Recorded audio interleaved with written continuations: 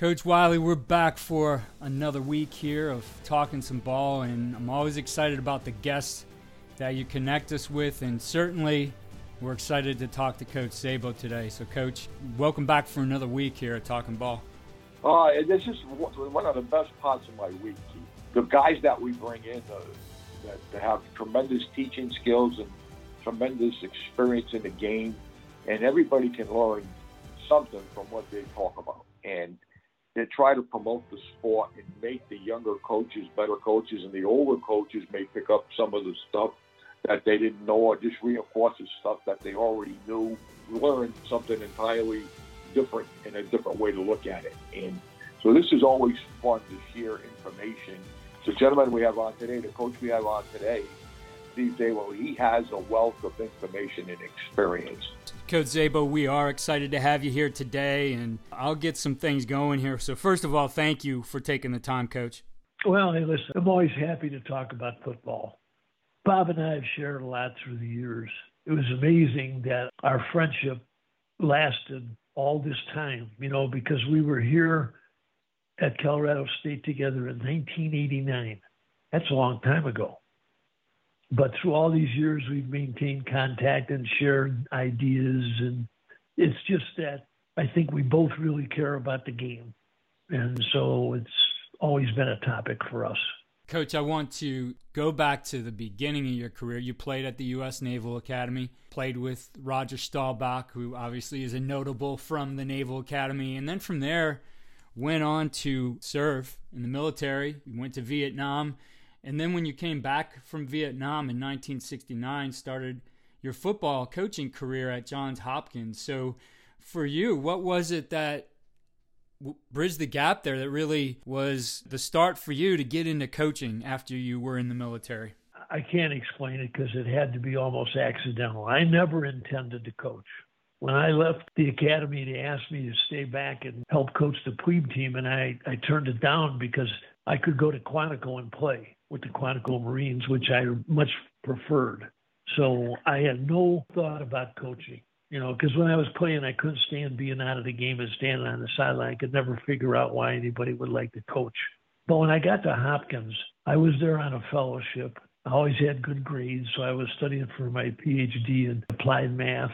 But I coached football and lacrosse both because I had played lacrosse at the academy too. But I don't know, something happened. I really liked helping kids be better players. I could only think about myself as a kid. When you're young and you're playing, you have all these dreams about playing at higher levels. And the kids at Hopkins, that's Division III. I mean, they weren't very good football players, but they wanted to play, and I found it unbelievably fulfilling and enjoyable to help these kids.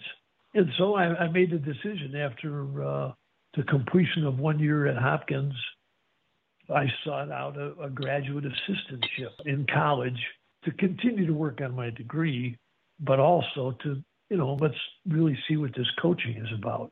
I ended up very luckily going to the University of Toledo as a GA, but I was very fortunate. I got there in the summer, and one of the guys on the staff quit in the summer.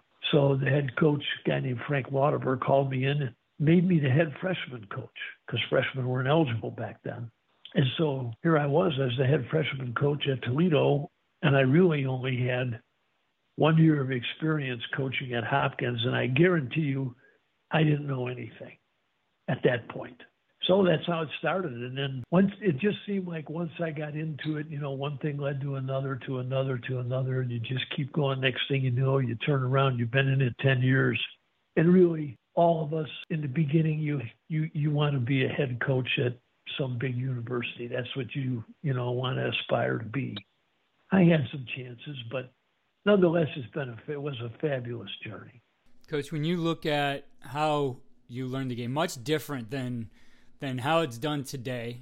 Guys who are getting into the game today have all this information that's very accessible. You don't have to go sit in a dark room somewhere to watch film. Pull it up on your phone and get it from almost anywhere right now. Yeah. But there was still, I think, a lot about how we learned the game before all those things. When you look back at that, What aspects of your coaching education are really still applicable and probably helpful to a young coach today? Speaking to young guys at clinics and, here even in Fort Collins in the immediate area, talking to high school coaches. What I did in the beginning is I contacted people and I asked questions. I mean, that's how I accumulated knowledge. Back when in the beginning, film was not accessible. The only thing we had was 16 millimeter. And I mean, you weren't going to get a hold of any of that unless you had an exchange at the university you worked at. It was unheard of that people would just send you 16 millimeter film to do research on it. You know what I mean? So the film study stuff was not really accessible, but you could contact guys and they would talk football with you, and going to clinics or conventions and meeting other coaches, you had the opportunity to share ideas, like a contrast to today with the internet and cell phones and whatnot. Back 30 years ago, 40 years ago, when you'd go to the coaches convention, everybody in the lobby was exchanging notes and writing stuff on paper, you know what I mean? That's all people did. Now, I went to a convention, but it was that was like 10 years ago.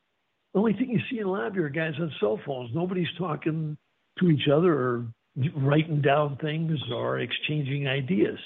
I guess that's kind of gone by the wayside, but accumulation of the knowledge about the game came, you end up collecting ideas from people, and then you associate what you believe in to some of those ideas, and you may craft them a little bit to what you have experienced on the field when you apply that stuff. But I have to say that's how I acquired it. I basically did the same thing. We had to get 16 millimeter film, what Steve was talking about, it was the only thing that you could have back then. I mean, in high schools, when you went to recruit in the high schools, they don't let the film out of the high school. Right. The film stays in the high school, and you had to sit there for hours looking at 16 millimeter film because you can't leave the school with it. We'd always try to get together at one school that was going to share where this, I would go to Camp McKinley High School. Tom McDaniels was the head football coach there, Josh's dad, and Josh was only like 9 years old at the time. But I would be there Saban would be in there, Jimmy Bowman would be in there, Bobby Wygoszewski would be in there. We just sit down on Friday afternoons and watch all the film from the area schools, and then Tom would tell us where the players were. There's a guy here, there's nobody here, and he would save us a lot of footwork. And then you're getting the ideas and taking stuff home to study it more in depth. He didn't get any of that stuff. That was tough to come by. So this question is for both of you. And looking at that, and certainly I was a part of that too. I mean, I was not the 16 millimeter stuff, but certainly with my dad as a high school coach, I'm very familiar with that. Looking at that situation, as you mentioned it, Coach Wiley, you're sitting in a room with those guys. So I think, you contrast that to the picture that Coach Sabo painted of guys in the lobby at the AFC just looking at their phones. I think what maybe is lost in this is you had the ability to sit down with those guys, share ideas, think things through, and really learn more about some of the thought processes and even the teaching behind that stuff rather than just here's what's happening on film. Do you think, maybe at least right now as we've made this transition, is that something you think maybe is lost a little bit in coaching education? And Bob and I talk about this often. What's happened now, at least the contact I have had with some of the young coaches in college football and the NFL, they can recite to you, on the defensive side of the ball, for instance, how to play quarters coverage. But the problem is they don't know where it came from, why it became what it was, and how do you adjust it when you don't have the personnel? They don't have any answers. And I think that's what's been lost, the theory part of how all this stuff came about. I'm sure Bob could speak to the the revolution, if you would call it that, in offensive line technique, and more use of the hands. That stuff, you have to understand where it came from and why it happened in order to deal with players, and I'm going to go to the X and O part now. What I don't see a lot of is the ability of coaches to make adjustments to systems to fit their personnel. Everybody wants to talk about the spread offense in high school. Whoop-de-doo, okay? Well, what do you do if you don't have a quarterback that can run? What do you do if you don't have any kind of receivers with speed? What do you do if you don't have a very good offensive line? I mean, those are the things that you have to understand, because the true art of coaching, you take the cards that you're dealt and you do the best you can with them. That's coaching. We have a saying, all of us do, that, you got great players, you're a great coach. You got bad players, you're a bad coach. But the really good ones can take whatever they have dealt to them and make it play the best, get the best performance out of it. And that's coaching. I don't know if we see enough of that today. I think we see more people teaching schemes than they're actually teaching how to play the offense or how to play the defense. What is the philosophy and the theory behind it, how you play it? And Steve's exactly right. The adjustments, you get young guys that come up and they'll wow you on the blackboard, the chalkboard, or the whiteboards nowadays. And they have all the stuff and they can recite it inside and out like a Bible. But come game day on Sunday afternoons, when it's not like that and they change the back end or they change the front or they're running these new blitzes at you that you hadn't seen before, they really struggle to make the adjustments with that stuff. Yeah, when I look at, you go back to coaching education, like you said, 30, 40 years ago, longer than that, there was a lot that was it was written in the books. The film wasn't there, right? Today we're video driven in our society in general, right? Even our books are digital now. But when I read some of these books, and just looking across my shelf right now, George Allen, How to Train the Quarterback, Knute Rockne, just simply entitled Coaching, Bear Bryant's book here, Homer Smith. I mean, all these guys, when you read those books, you could strip the scheme out of what they're saying, and holy cow, is there good coaching in detail going on about how to coach the game. And then a lot of those guys would trace, especially like Homer Smith was a historian in like, here's why this was developed and where this came out of, and understanding those things, like you said, the theory behind things and how they develop, I think a lot of times helps you solve some of the problems as you move forward with that. I mean, eventually you're going to take whatever you learn and make it your own in some way, because it has to fit to your personnel. It has to fit you to your situation. But that part of it, when you miss that and you don't have a lot of the detail behind it, I do think it sometimes becomes difficult to evolve yourself as a coach.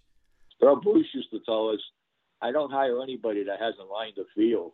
He wanted you to come up through the profession from the ground roots to learn what it's like to be a football coach and put the lines down on the field from Pop Warner or practice or junior high school, where he was your true coach in the sense of how he learned the game.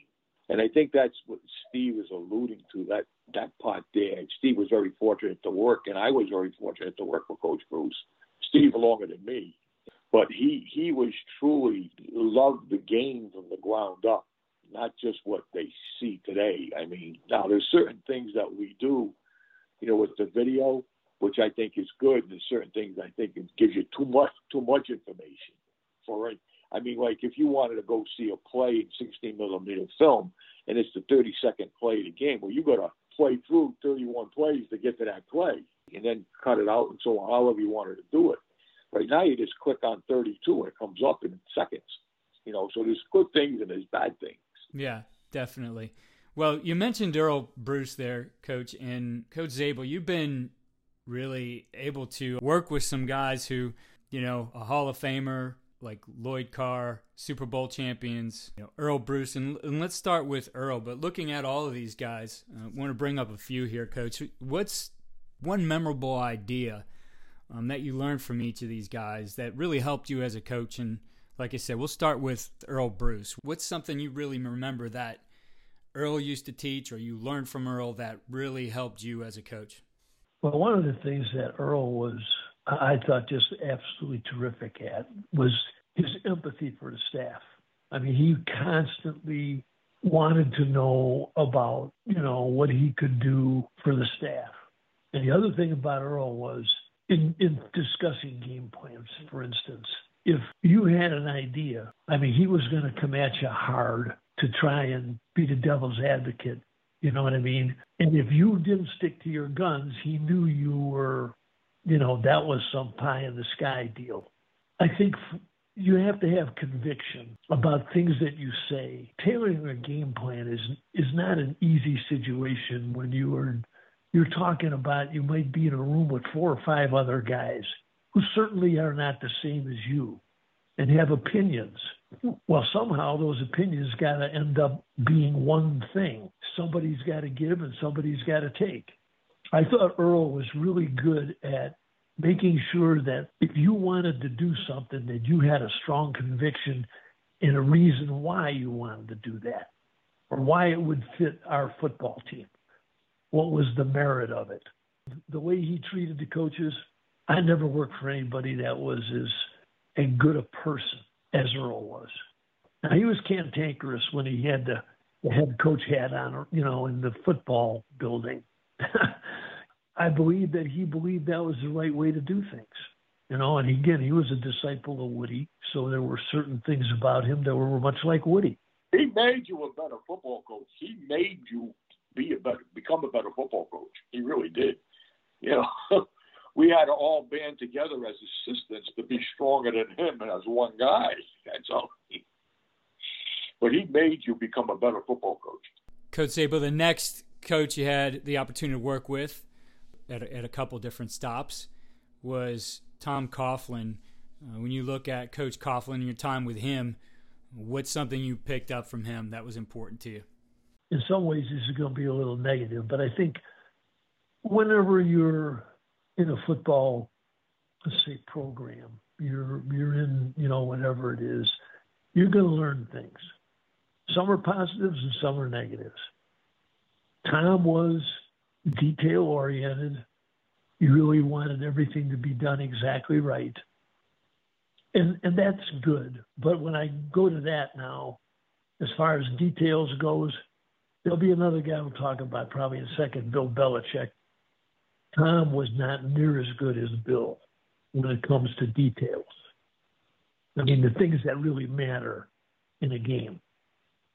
But the thing that from Tom was too unyielding. I mean, to the point of irritating the players and making them sometimes somewhat resentful. We had 1,000 rules. And every road trip we ever went on, especially when we were in Jacksonville, I mean, there'd be 6, 8 guys who would get fined, for wearing white socks, for not having a tie on. I mean, they were things that were, they're rules, but they were kind of nitpicky. And it was always that way. And I don't think in dealing NFL-wise with grown men that you can do that, because it becomes a source of irritation. You got to have rules. Every organization has to have rules. But you got to make them so that they're applicable. You know what I mean? They're not a source of harassment. If I'd say I learned anything from Tom, it's a negative, is what you don't want to do. And it was Tom's demise in the end. He alienated too many people over small things. When it comes down to issues with players or management, you got to pick your fights. You know what I mean? You got to be wise about, don't make a mountain out of a molehill. Find another way to solve that problem. Right.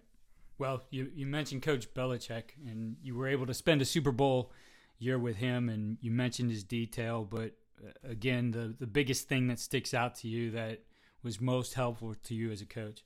I only was with him 1 year, and I learned more football in 1 year than I had learned in my entire rest of the time I was in the NFL. I mean, when it comes to handling players, designing practice, practicing the right way, game planning. You could take every aspect of an NFL football team, and he mastered it. He knew what to do, and he did the right things. The guy was astounding to me.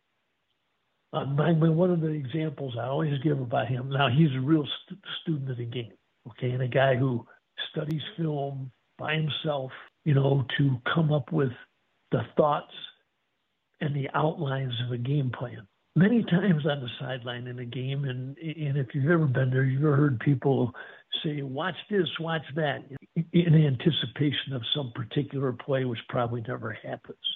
But this guy, he came to us one time at the halftime of a game and said before the start of the half, this coming half, he said, you're going to see this, this, and this, so be ready for it. And he was exactly right. He didn't miss a heartbeat. I mean, he just knew the game so well. And as far as adjustments during a game, phenomenal. I mean, he knew how to handle everything. Now, the guy's been in football a long, long time, and he's seen plenty, but he came up the hard way. He was a guy that was just a gopher when he started out, and a geek breaking down film. Because Bill never played in the league. He played very little football in college. He was a long snapper, but he's a true student of the game, and he knows about people and how to handle them. Like, through all these years he's been with the Patriots, you never see an issue at least last a very long time with a player. If a guy's out of line, he gets rid of him, no matter who he is. Randy Moss was an ideal situation. The guy was fine. As soon as he opened his mouth about if he was getting the ball enough, he was gone. Because Bill does not tolerate from any player, to have any kind of issue in the locker room where you're a distraction and a source of a problem. He really believes wholeheartedly in that, for a team to function, you can't have that. So, I mean, I could go on. I could probably talk for hours about different things that I learned being around him. And I probably don't know near as much as some of those guys that were with him for a long time, like Dante Scarnecchia, a whole bunch of guys, Romeo Crennel. I mean, they probably learned a lot more than I, but I picked up everything I possibly could, when I was there for that time. Coach, in 2006 and 2007, part of the Michigan Wolverines as the linebacker coach there. I was at the 2006 Michigan-Ohio State game, which I got to say is one of the best live football games I've ever been at. An incredible game. Ohio State was number 1. You guys were number 2. And that thing was back and forth. And, wow, like I said, what a game. And I thought it was so well coached by both sides. But Lloyd Carr was the head coach in the College Football Hall of Fame now. When you think of Lloyd Carr, what were the things that impacted you in serving on his staff? Well, Lloyd was good with communication. I really had a lot of open communication with him, but I had known Lloyd from my time at Ohio State back in 79, 80, 81 when he was at Michigan. And so we had been, I don't want to say great friends, but we'd communicated with each other. This was the exchange of ideas thing. So I had known Lloyd for quite a long time. But Lloyd was, as a head coach, he gave you the latitude to do what you needed to do. He had complete confidence in guys, and he let them coach, which, some guys have a hard time with that, letting go of, you see it in the NFL more than anything with head coaches calling offensive plays. They can't let go, and really they're not helping themselves. Because the best head coaches are CEOs, guys who, know both sides of the ball and special teams, and they let those coordinators coach. Lloyd was really good in that game you alluded to. I think we're going to get a replay this year. Yeah. Because it looks like both of them are going to end up 11-0, be playing in Columbus again. That particular game was a heartbreaker because, boy, in the end of it, we had them on third down, and their quarterback scrambled, and Crable hit the guy and knocked him out of bounds, and they called him for roughing. was an awful call. Because we'd have gotten the ball back. They had not really stopped us. Well, we hadn't stopped them either. For a team that led the nation in rush defense, which we did in 2006, we played not as good a game as we wish we had. But they had good players. What they did throw the ball well that day. It was certainly a good game, and I agree. We're probably going to see that here in another month or so again. I'm going to bring Coach Wiley back into this. We wanted to dig in a little bit with you, Coach, and really get a perspective from a defensive coach. I mean, you've coached all three levels of the defense, defensive line, linebackers, defensive backs, but really thinking about that front unit of the linebackers in line and some of the things you were looking for. So thinking about the breakdown of an opposing offensive line, right? When you're looking at that line, what do you look for to find a matchup you like or a weakness in their unit? What are some of those things, those indicators to you that say here's an area we need to attack or maybe even stay away from? Well, what I've always looked at when I've evaluated an offensive line is I'm trying to look at each guy and see what he can and cannot do. Okay, not most, but often a guy may have size but doesn't have very good feet.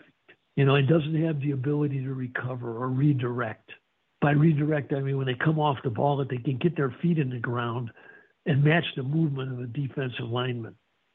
In pass pro, do they get top heavy? Are they soft? I think when you really just look at them one at a time and try to evaluate, again, what I say in my mind, what they can and cannot do. Because almost all of them have some things that they labor with that they're not very good at, for lack of better words. And so it's when you find those things and you put it all together, like in the pass pro thing, when you evaluate the whole group, the offensive line, some of those guys aren't as good as other guys in pass pro, and so the things you're going to look at is what kind of games you can run to take advantage of that. I mean, if a guy is really poor, and I mean, especially soft, you may change, the alignment of some of your players to take advantage of that. And you see that often now in the league. They'll take an edge guy and put him inside because he's got a better matchup in there. Or they'll take an inside guy like Donald from the Rams and play him outside on the edge. I didn't mean to interrupt you, Steve, but I can attest to what he's saying is, we were playing the Green Bay Packers one year, and I had a left guard who was a rookie, and they put Reggie White on him. So that's what Steve's talking about right there. Right. But, to evaluate a line, it takes time. I mean, you got to look at, at least 2-3 games and watch them play. Watch each guy on every play and see how he reacts with his body. I mean, the really, really good ones have agility, balance, really good feet, and they have the adequate mass. You know what I mean? They're 300-pound guys. In today's game, it's hard to play with a smaller guy because the defensive linemen are so big. I mean, the whole game is big people now is all over 300 pounds. And so a guy who 25 years ago at 275 pounds was considered adequate no longer is. You got to look at those guys one at a time, and it takes time. It isn't something you do in an hour. It takes time. And if you're careful about it and you've done it thoroughly, then you can say with conviction what you believe is the strength and weakness of each of those guys, which will kind of tell you how you want to play them. Now, the run game is different. The run game to me is what kind of schemes they run and how are they tied to the formations. Because then you can anticipate some of the things and possibly even by alignment help yourself against your run scheme. So that's a little different. I mean, you don't quite get as much or try to get as much advantage in the run game by personnel as you do by scheme. Now, on the other side of the ball, I think offensively, say, for instance, a defensive end is not a real physical guy that can't set the edge. An offense, I can see taking advantage of going at the guy, possibly with gap schemes where they kick him out. I don't know how Bob feels about that, but I think the run scheme thing is a little different than pass. Yeah, we need in the run scheme stuff. When you look at how does the defensive line get 3-by-1 sets? How do they line by 2-by-2 sets? How do they align when we put up 2 tight ends? We create the extra gap. How are they going to play the extra gap? Okay, right. So we're trying to look for those little. Nowadays, if the team's running the outside zone play and they got the right guys trying to get on the 3 technique. Well, if you've got a tight 3 technique, a lot of those guys in today's pro football are pretty good players, and they can get on that guy's outside shoulder. And in that, we call it a buckboard technique, where you're going to take, they use a buckboard technique coming off the ball, great penetration. You're going to combat that. The wider they put that guy, the tougher it is. So they do stuff. Hey, this team's running the stretch play. We're not going to put the 3 technique on the guard. We're going to get them a little bit wider to make it as tough as they can on that guard to get out there and get that guy. I think that's what Steve's alluding to. And now, as an offensive guy, you're going to say, wow, how wide is that guy? We should be running the inside play instead of the outside play.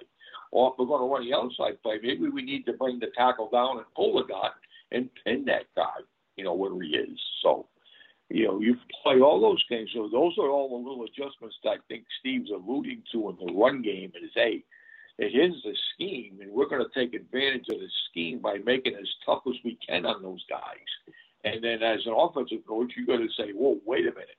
Okay, we're pushing a tank up a hill trying to get the right guard to block the 3 technique. That's almost a 4-eye, okay, on the tackle. That's crazy. You stop playing those chess games in the middle of the game that you're playing. Yeah, I think when you look at, you mentioned it, some of the formations, and obviously you could get some tips off of the formations, but looking at some of the things you had to face, Coach, what were the most difficult formations to work against? Well, Bob mentioned, I think one thing always comes to, because we kind of evolved, and this now goes down way back into the 60s and 70s and how it came about. But, a long time ago, we were all 34 defenses where we 2-gapped. But what we found out is very difficult in college at that time to recruit guys that could 2-gap. And so we evolved to under defense. And what we did for the defensive linemen, instead of 2-gapping them, we made them all 1-gap players, which was easier to find guys to play that way. But you ended up playing a lot more under and even a little bit over, but under was the big deal. So once we were in under, again, we 1-gap those down guys. And we said, okay, the 2-gap players now are going to be the linebackers who can do that because they're off the line of scrimmage and they got an opportunity to read, that the play's better.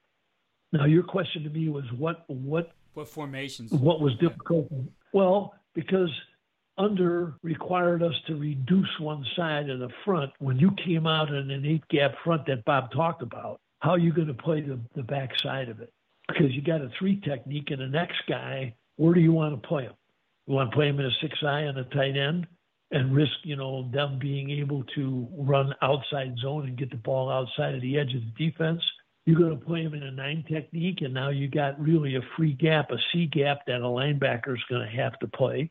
You had to think that was problematic for under defense, okay? And then the employment of a wing next to a tight end, which made the front longer. You can't do the old unbalanced line in the NFL, but you can create a stretch to one side with a tight end wing because you're creating another gap. I'd say the 8-gap front, the wing would be 2 of the things that would be bothersome in the run game. And then again, if you want to go to schemes too, you get into a little bit in the personnel. People have been doing this for a long time, but obviously when you get the wildcat stuff with somebody playing quarterback other than a quarterback and the kind of formation they're in when they're in wildcat, you want to come up with stuff that you're going to make the guy be a passer. You're not going to let him run the ball. As soon as you see wildcat, you should be thinking, 8-man fronts, different things that will really be strong against the run and force the guy to be a passer. What about the bunch set, Steve? Is that a problem? Run and pass? Yeah, we'll see the bunch again if it's tight to the formation, okay? Because people bunch extended from the formation, but the bunch tight to the formation is kind of like the wing because you're dealing with more gaps.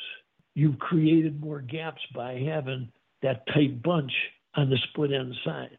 Those are the things that are bothersome. I mean, how are you going to deal with them? Are you going to move your defensive front over full man, or are you going to have to make some kind of adjustment in your secondary or linebackers, to shift them over where they're in position? Because all run defense is based on gap responsibility, and you got to have somebody responsible. And as I said, we've really, in modern defensive football, gotten away from two-gapping very much with down guys. I mean, there may be some people that are still doing it, but it's just not a real good, efficient way to play defense because you can't guarantee you're going to get 100% execution. It's hard. Going back to that bunch set, Steve, in your experience, you got to see you're on the left half and you got the bunch to the right, okay? And is it harder for you guys if on the backside, if that receiver is an X and he's out there, you know what I mean? He's out by the numbers someplace, or is it harder if we put a tight end and attach him to the backside of the formation and just keep the bunch to one side and the tight end to the other side? When people get into really tight formations, what you're saying, you got a bunch on one side and a regular tight end on the other side. To me, that's an advantage to the defense because now you're playing in a box. We don't have to defend as much grass. When you got a split end on the backside, that's better because you open up the field more. Now, I don't know if you understand what I mean, but yeah, more space. The more space we give the defense, the less they like it. Right. That's why the spread offense, and the spread is definitely grown into the NFL. The spread became such a great thing because it spread the defense out. It made you defend more grass. You got to think way back when, you start with the single wing. There was no width to it, okay? It was successful, but people caught up with it because you don't have to defend as much field, and then people went to the split back veer, and then there was the wishbone. But even in those offenses, they didn't spread people out, especially in the bone. I mean, so you had opportunities to scheme some things up on defense because you had less field to defend. I think that's an important aspect of defensive football. Understanding when an offense comes out in a formation, what exactly do you have to take away? I know that, sometimes go to a 3-by-1 set and have nickel people in the game, and the defense is playing us an under defense, and you got no place to run the football. Now, in pro football years ago, I'm not talking about what they do now. I'm talking about years ago.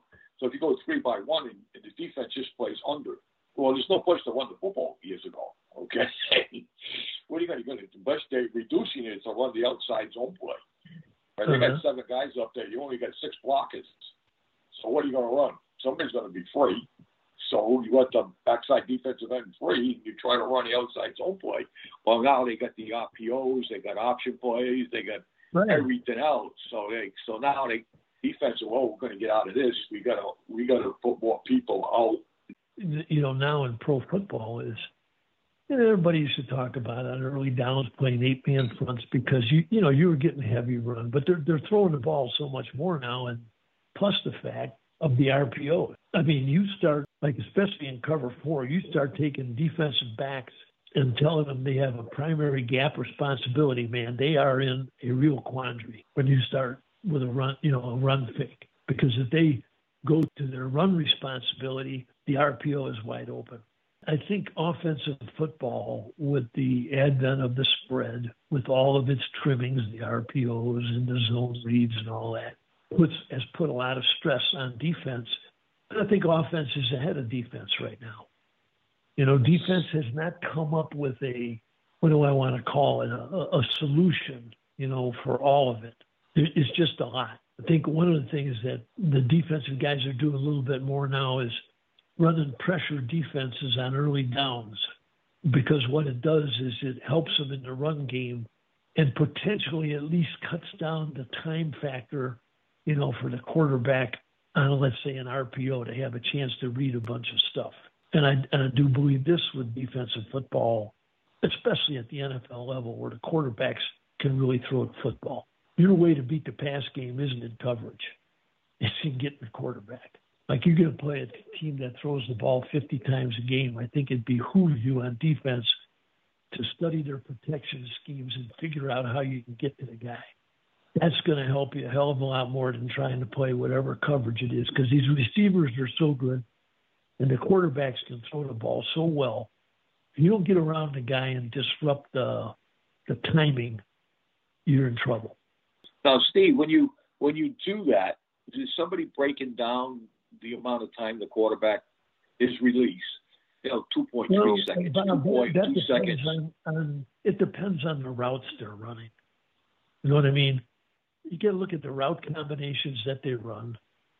The kind of stuff that, let's say, routes that are associated with the three-step game, like slants, and hitches and things that look like that. I mean, when you get a lot of that stuff now it's difficult to get to the guy, even with pressure. But then what you got to do is, I think with those kind of guys, you got to roll the dice a little bit in the three-man rush them, which I don't like doing because I've always hated that. Because three-man rush, it's hard to get around the guy. And these guys are so good that if you give them time, you can't play coverage well enough, long enough, to stop them from getting a completion. Well, we get extra blockers when you three-man rush. I mean, if somebody, you can theoretically get 2.5 double teams. You can double team the end, the nose guard, and the back and chip on the other side. You get 3 double teams. Now, if you got really good defensive players that can beat the double teams, you get a chance. Yeah, but it's, again, you got to deal with what you got. You know what I mean? What you're playing with. Hell, if you got a bunch of super studs, I mean, you can do a lot of stuff. But most of us know in coaching that you have to assume most of the time you just got regular guys, and you somehow got to get it done with them. We talked a little bit here about the advent of the spread and the RPOs and everything that goes along with that. And a game I recall from this past weekend, being here in Cleveland, watching the Browns as I always do, the Patriots run a stretch play to the right with a jet sweep coming back to the left, and they're blocking out on the perimeter. And you see the flow of the defense. I mean, those guys are reading their keys. They're run fitting, just like you said with the RPO that makes it so difficult. And now you're just left with 3-on-3 football on the outside with really nobody free to get the back. When you're facing those kinds of teams who want a false key, I mean, is it like the RPO where the best way to defend something like that is to pressure it, to blitz it, and to take reads out of it? I mean, they want you to read the keys, obviously, and take you the wrong way because your players are disciplined. So what's an approach there? We call those plays wrong way runs. That's what, as on the offensive side of the ball. So we want to run a wrong way run. So it looks like 18, or stretch, but that's just to get the defense over there. So that's the term that we use in the meeting room. Not that it means anything to anybody, but your statement is exactly right. The way, it's just like the spread guys in college running the read zone. I mean, they're great at it if you're going to sit there and play vanilla defense and they have the opportunity to, just like they're running the play on barrels, all right? So defensively, what you got to do is you got to pressure them. You got to give them things that they don't have the time to execute what they're supposed to do. And that play that you're talking about, I mean, if you know that they have it, again, the hard thing is figuring out when, but that's film study. Knowing exactly what they run out of every formation by personnel grouping and when. So that if you have a pretty good idea when it's going to happen, I mean, you like to run double-edge pressure. You come from both sides off the edge. Okay, now I don't care what kind of false key they're giving, it isn't going to matter. You're going to be in a pretty good defense. I just, would only say when you play too much just straight vanilla defense, you're really asking for it. Because most of these guys on offense, they have a lot of answers and ways to handle all kinds of fronts as long as they're stationary and there's nobody pressuring. There's nothing special about who's doing what. And, again, I think it behooves you on defense. You got to do something more than just be standing there. It's too easy for them. You got to make it hard. I know one thing, Steve, that in the run game, if you guys are running blitz stunts, the twist, 2-man games, 3-man games, and you're running it in the run game on early downs, those are tough to handle. You get a lot more zero plays or even negative plays, when you guys when you're playing vanilla defense on first down. And in the philosophy, say the philosophy of the offense is, okay, we want to live in a world of 3rd and 4 to 6. If we can get in 3rd and 4 to 6, that's where we want to think that we can complete most of the third down plays. The higher percentage that we can complete and get first down. So if we run the ball on first down and we only get 2 yards, they say, Scott, you're not running the ball well. You only got 2 yards. Well, if we run it on second down and get 2 yards, now we're in the world of 3rd and 4 to 6. If we get back to the line of scrimmage on first down and we don't get any yards, we get 0 yards, but it's not a negative play. And then second down, we get 4 yards. We're back in the world of 3rd and 4 to 6. So somehow when the defense gets us on early downs, is what makes it a lot tougher on the offense. I know that, but I don't see a lot of TEs and ETs and TTs in 3-man games in first down football. But you can run, different run stunts. You can involve backers. I'm saying if you're like in a 34 front, bring one of the 4 backers as the 4th rusher, but you stunt the front. When you do it, you create something. You create movement. That's problematic. And you end up being not so bad because you're still dropping 7 and you're playing a base coverage, but you got something going on up front. I think that's the thing you want to constantly do. You don't want to be super predictable in the early downs where you got to make a decision defensively, run, pass. See, third down for a defense is a lot easier because it's more one-dimensional.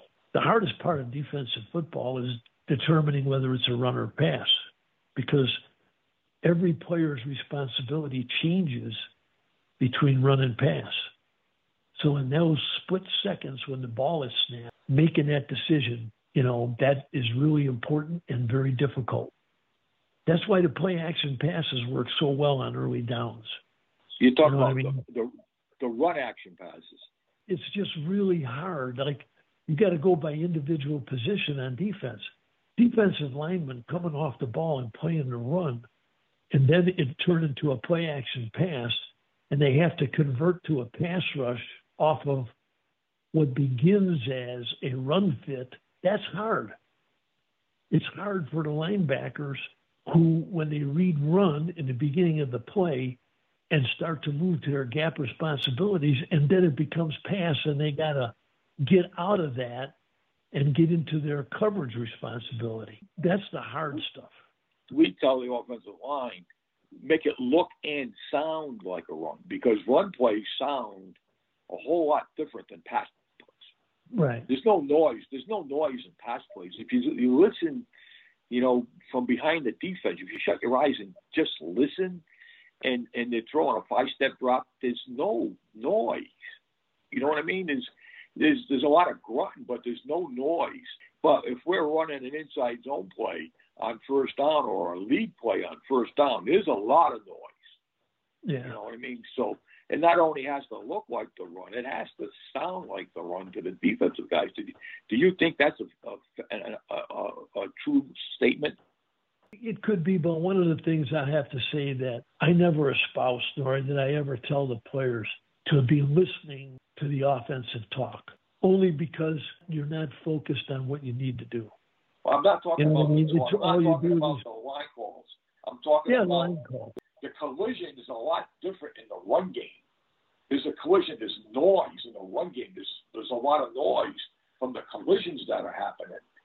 In past plays, there's not. You know, we use our hands. We get our hands on you.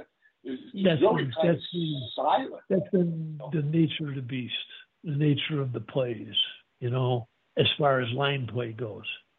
You know what I mean? You aren't going to hear a lot on a pass, you know, because your guys, the offensive linemen, are trying to get a good pass set based on their responsibilities. And the defensive guys they're flying off the ball, trying to get into whatever pass rush technique they want to try to use, or they've already pre-thought about what they're going to use. Yeah, they want to make us go someplace that we don't want to go.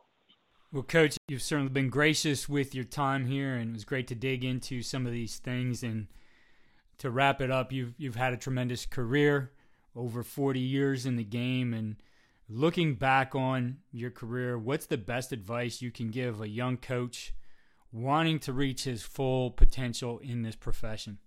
First off, be a student of the game. Learn as much as you can and ask as many questions as you can. Because if you don't ask, you can assume a lot of things that really aren't true. And secondly, coach as many positions as you can to understand the game. You know, like I felt very fortunate that I could coach D-line, linebackers, and the secondary because I could understand the issues.